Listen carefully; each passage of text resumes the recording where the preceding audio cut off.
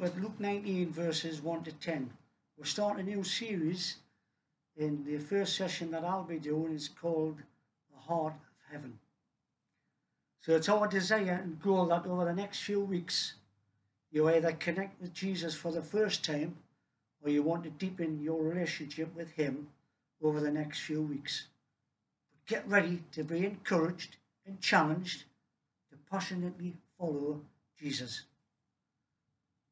Have you ever noticed how distance changes our perspective of something? Our first impressions of something can be different at a distance than up close. Think of a time when you saw a friend or someone you knew at a distance and you started waving, but as you got closer, you got embarrassed because you realised it wasn't your friend. Or have you thought of some food that looked good at a distance, but you lost your appetite as you got close and you took the first bite of that food and it wasn't what you thought it was going to be? You see, our relationship with Jesus is the same. Many people have a distorted view or understanding of God because for one reason or another they only observe or see Jesus from a distance. I want to tell you this morning that God can do a lot with a little, because a little is a lot with God. See, Jesus showed that he could take one little life and use it as a seed to multiply his kingdom and righteousness as a demonstration of his power, his love, his grace, working through the most unlikely of people. And so this morning, I'll be looking at a particular game, one that you've all played. Here's a clue.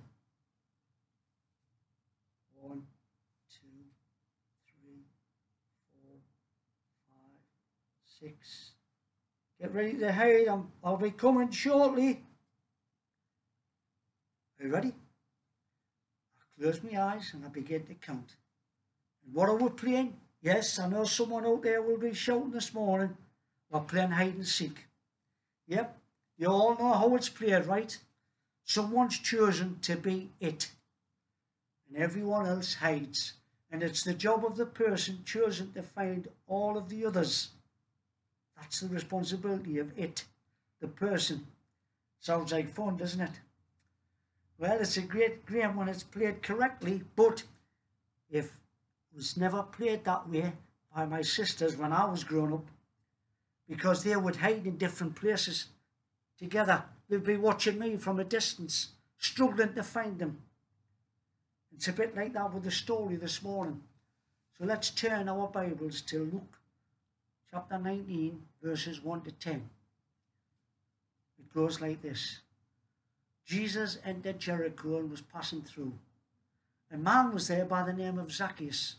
He was a chief tax collector and was wealthy. He wanted to see who Jesus was, but because he was short, he could not see over the crowd. So he ran ahead and climbed the sycamore fig tree to see him, since Jesus was coming that way. When Jesus reached that spot, he looked up and he said to him, Zacchaeus, come down immediately. I must stay at your house today. So he came down and welcomed him gladly. All the people saw this and began to mutter, he's gone to be the guest of a sinner. But Zacchaeus stood up and said to the Lord, look, Lord, here and now I give half of my possessions to the poor, and if I've cheated anybody out of anything, I'll pay back 4 times the amount. Jesus said to him, today salvation has come to this house, because this man too is a son of Abraham. For the Son of Man came to seek and to save the lost. You see, the game of hide and seek, it's meant to be fun. But the game we're talking about this morning will make an eternal difference for those who are found and those who are not. I know of people who have been sought out by the Lord Jesus Christ. He has drawn them to himself, but yet they refused to accept his call. They refused to give up their own will. They continued to hide. And today, well, they're probably in hell, where they'll never be found. I hope you listen to the words this morning that I have today as we look at this game of hide and seek. First off, we need to get this out of the way. Who is it and who is hiding? Well, I can tell you today that Jesus is it. He's the one who's seeking. In this passage of scripture, he's travelling through the streets of Jericho. Jesus by this time caused quite a stir everywhere he went. He was becoming well known. People wanted to see him. People wanted to hear him. And old Zacchaeus was no different. But yet Zacchaeus had a problem. He was vertically challenged. He was short. You know, my wife's nickname is Shorty. And even after 40 years of marriage, there'll be times when I refer to her as Shorty. I can remember when we used to play badminton together. She would be on one side of the net and I would be on the other. And every time I would see her running towards the net, I would lob the shuttlecock over her head because I knew that she would struggle to win the point. I knew that. After a while, she got clever. She adapted a different style of playing badminton to gain an advantage when we played against each other. I suspect that Zacchaeus' horizontal challenge was the butt of humour in his own day, and it has been ever since. It probably wasn't enough to climb up on a chair to have a look. He needed more, so he used his head. He used his brain. He gets ahead of the crowd and he climbs up the tree. He was now going to have a front row seat to see this man named Jesus. You know what? Old Zacchaeus was in plain sight, but only for those who were looking. I bet you most people don't even see him up in that tree. They too were too busy with all the things that were going on around them, but yet Jesus was it. And Jesus looked up and called him to come on down. When I read stories like this in the Bible, I like to imagine in my mind how it all happened. Jesus walking along there, talking to different people as the crowd moved along, people asking questions, people listening to every word he spoke. I imagine maybe some laughter along the way. And all of a sudden, Jesus stops and looks up and says, "Zacchaeus, what are you doing up there? Come on down here." And I just bet you Zacchaeus says, "Eh? Who? Me? Jesus, you're talking to me?" And old Zacchaeus came right on down and went with Jesus. You see, Jesus initiated evangelism with Zacchaeus in a public place where everyone could learn from the encounter. Jesus was always willing to go to the rejected, the despised, and the lonely. He said this, "I did not come to the healthy, but to those who recognize their need." Oh, how many of you this morning recognize there's a need? There's a need there for you to turn to Christ. Jesus called Zacchaeus by name, and he calls you and I by name this morning. He personalized his approach to evangelism, identifying closely with those to whom he ministered. He said, "Hurry and come down, for I must stay at your house." Verse 5. I love that story because that story can be related to so many people who are listening out here this morning. People who are hiding in plain sight. Is that you this morning? People who don't draw any attention to themselves, they've just kind of looked over. People who may seem like they've got everything together when really they don't. People you might think have everything under control, but actually they're lost. How many people do you recognize from that this morning? Maybe that's you today. Maybe you're hiding in plain sight of everyone else. Maybe you come to church. Maybe you sing the songs, you play the game, but you're really lost. You've never put your trust in the Lord Jesus Christ. There are people who've been to church for years, singing hymns, perhaps even being in a responsible position in the church, putting on a show. I need to tell you this. this could be their day. This could be your day if that's you. Because I want to ask you to come out of hiding and allow the Holy Spirit of God to take control of your life. All those years of hiding in the open can be over. Or maybe, just maybe, you're like Zacchaeus in so many ways. He was a publican. He was a Roman tax collector. Tax collectors back then weren't any more liked than they are today. That's a fact.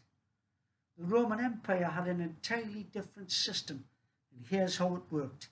Local contracts for tax collection in the Roman world were auctioned off to the highest bidder.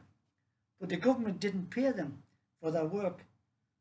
Instead, the government tax collectors charged the taxpayers an additional levy for their services. And in many cases, the fees they exacted were extortionate, to the point where at least one person would call them birds of prey. That's all they are, birds of prey. To add to that, in Judea, tax collectors were generally regarded as traitors, collaborators with the Roman occupation, even more because they had to have regular dealings with the Gentile Romans. They were viewed as unclean, so that in later years it was even forbidden to accept anything from a tax collector. And if all that wasn't enough, Zacchaeus was no ordinary tax collector. Luke tells us that he was a chief tax collector. Nobody liked him. And when Jesus found him and called him down, people started talking. In verse 7 it says the people murmured, Jesus wants to spend time with him. I want to tell you something this morning. It doesn't matter where you've been or what you've done. Jesus is looking for you. He wants you. And he's saying to you today, come on down. Come on down. I want to spend some time with you. And it says this, for the Son of Man is come to seek and to save that which was lost. It's a bit like hide and seek. Jesus is looking for you.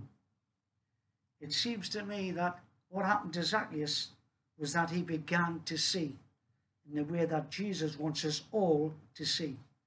In this story, we observe Jesus, the one who seeks and saves the lost, in 4 different ways. You see, the first one is this. Jesus sees. He didn't see a good man. As a chief tax collector, Zacchaeus was head of a tax farming corporation with collectors who extorted the people, then paid him before he paid the Romans. He was the kingpin of the Jericho tax cartel and had the scruples of a modern-day crack dealer. No one would have thought of Zacchaeus as a good man, but Jesus did. Jesus knew Zacchaeus wasn't a happy man. Zacchaeus was hated by his community. I can only imagine the reaction of neighbours and even of friends and relatives as Zacchaeus' house became more lavishly decorated, as more slaves ran about at his bidding, as his clothes became finer and his food richer. Everyone knew that this was their money that he was spending, and he had no right to it. Everyone knew that there was nothing they could do about it. No doubt his wealth and lifestyle were unsatisfying.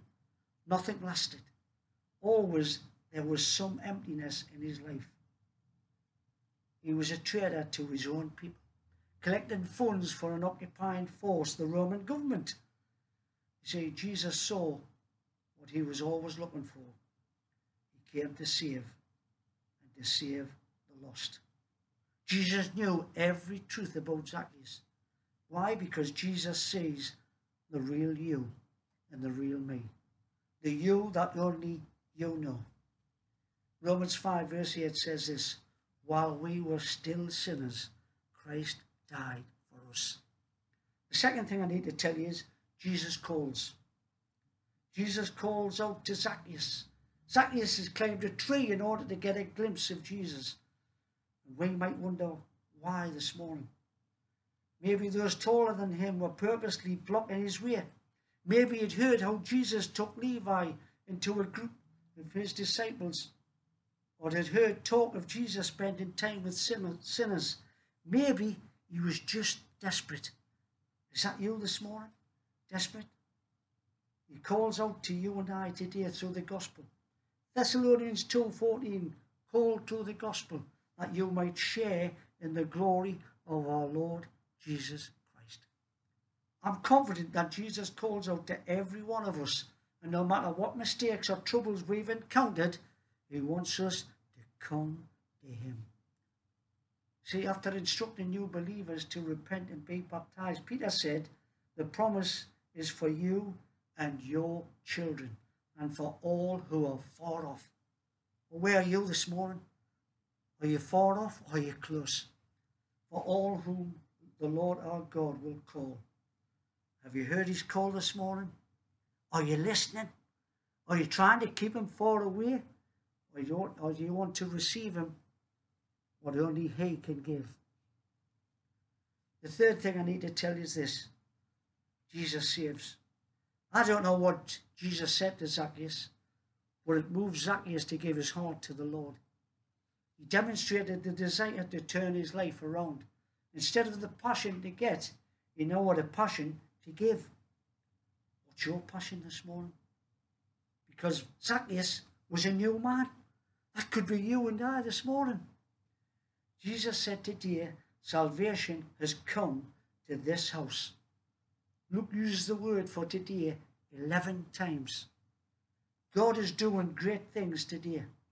This is the time of deliverance and redemption. This is the time to open our eyes and see what God is doing all around us.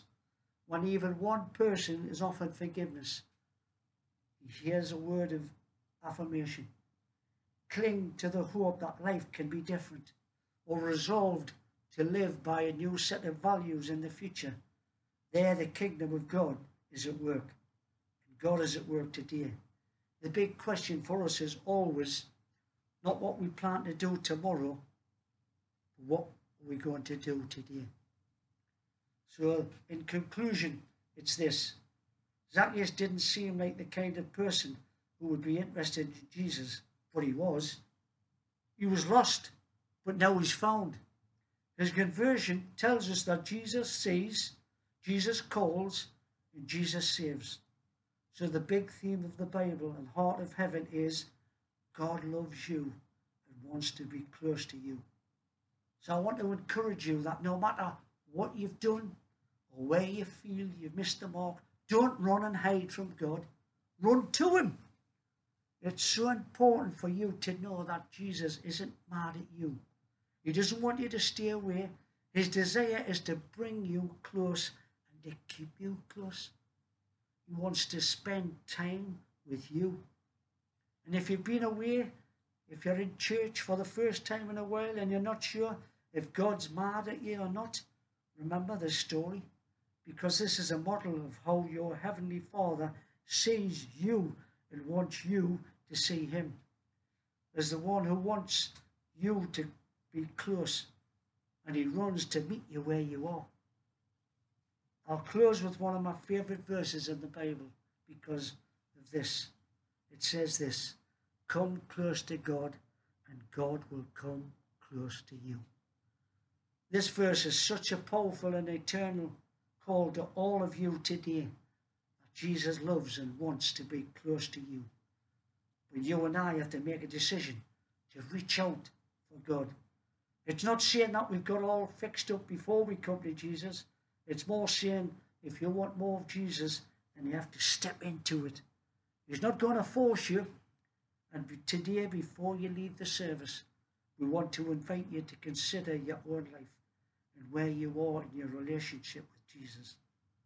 Are you following him? Or are you trying to follow your own way? Today, before we close, we want to invite you to make that decision.